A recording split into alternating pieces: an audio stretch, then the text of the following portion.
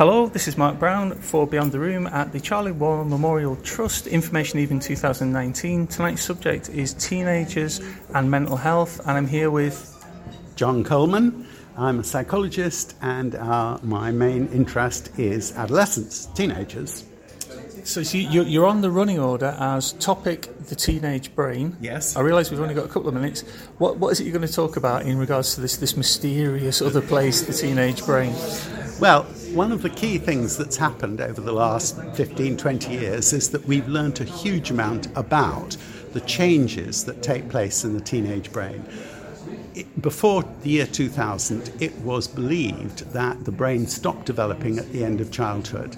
And as a result of scanning, we've learnt that there are major changes taking place during the teenage years, in fact, up to sort of mid-young adulthood, age 25. So this is really important, and if we have a sense of what these changes are, this can really help both in the family, in the school, and in the workplace. So what I'm going to be talking about is, first of all, talking about what the changes are, why they're significant, and particularly I'm going to emphasize the fact that some of these changes are really positive. In other words, they enable intellectual development, they enable scientific reasoning, they enable better communication, better memory, and so on. So there's lots of really positive things.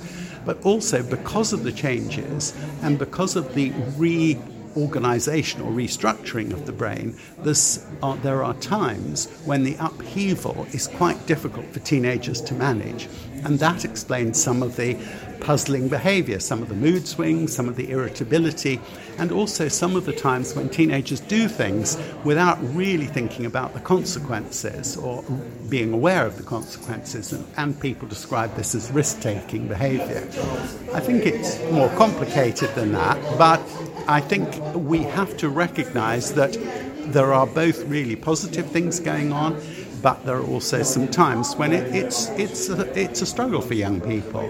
And so that's essentially what I'm going to be emphasizing. I'm also going to be talking about the work that I'm doing with the Trust, with the Charlie Waller Memorial Trust, in developing a workshop for parents about the teenage brain. That's super interesting. So teenagers, like the rest of us, live in a context. They live in a place and a time and a set of situations. Thinking about the implications of what your research and other colleagues' research has shown, what is it we're not doing very well to kind of incorporate this amazing period of transformation that's happening inside young people's heads? Like, what is it we're not doing very well at? Well, I think the first thing, which I find very striking when I work with teachers or with parents, is that there's actually a lack of understanding of what is going on. Parents, teachers, they don't know because they simply aren't being provided with the information. We are very poor at providing support and good quality information about this age stage. Lots of stuff about the early years. You can find dozens of books about toddlers and about infancy. How many books do you find? How many television programs do you find about teenagers, unless they're highlighting some really negative stuff? So I think one of the things to answer your question, we're not doing well, is we're simply not educating the adults, the key adults, about the changes. And teenagers say to me, if only my parents understood a bit more about what's happening to me, this would make things so much easier. So that's, I think, number one. I also think we need to think about the curriculum in schools, because surely we ought to be help instead of, as well as geography and maths and whatever, there should be part of the curriculum which helps young people understand what's happening to them.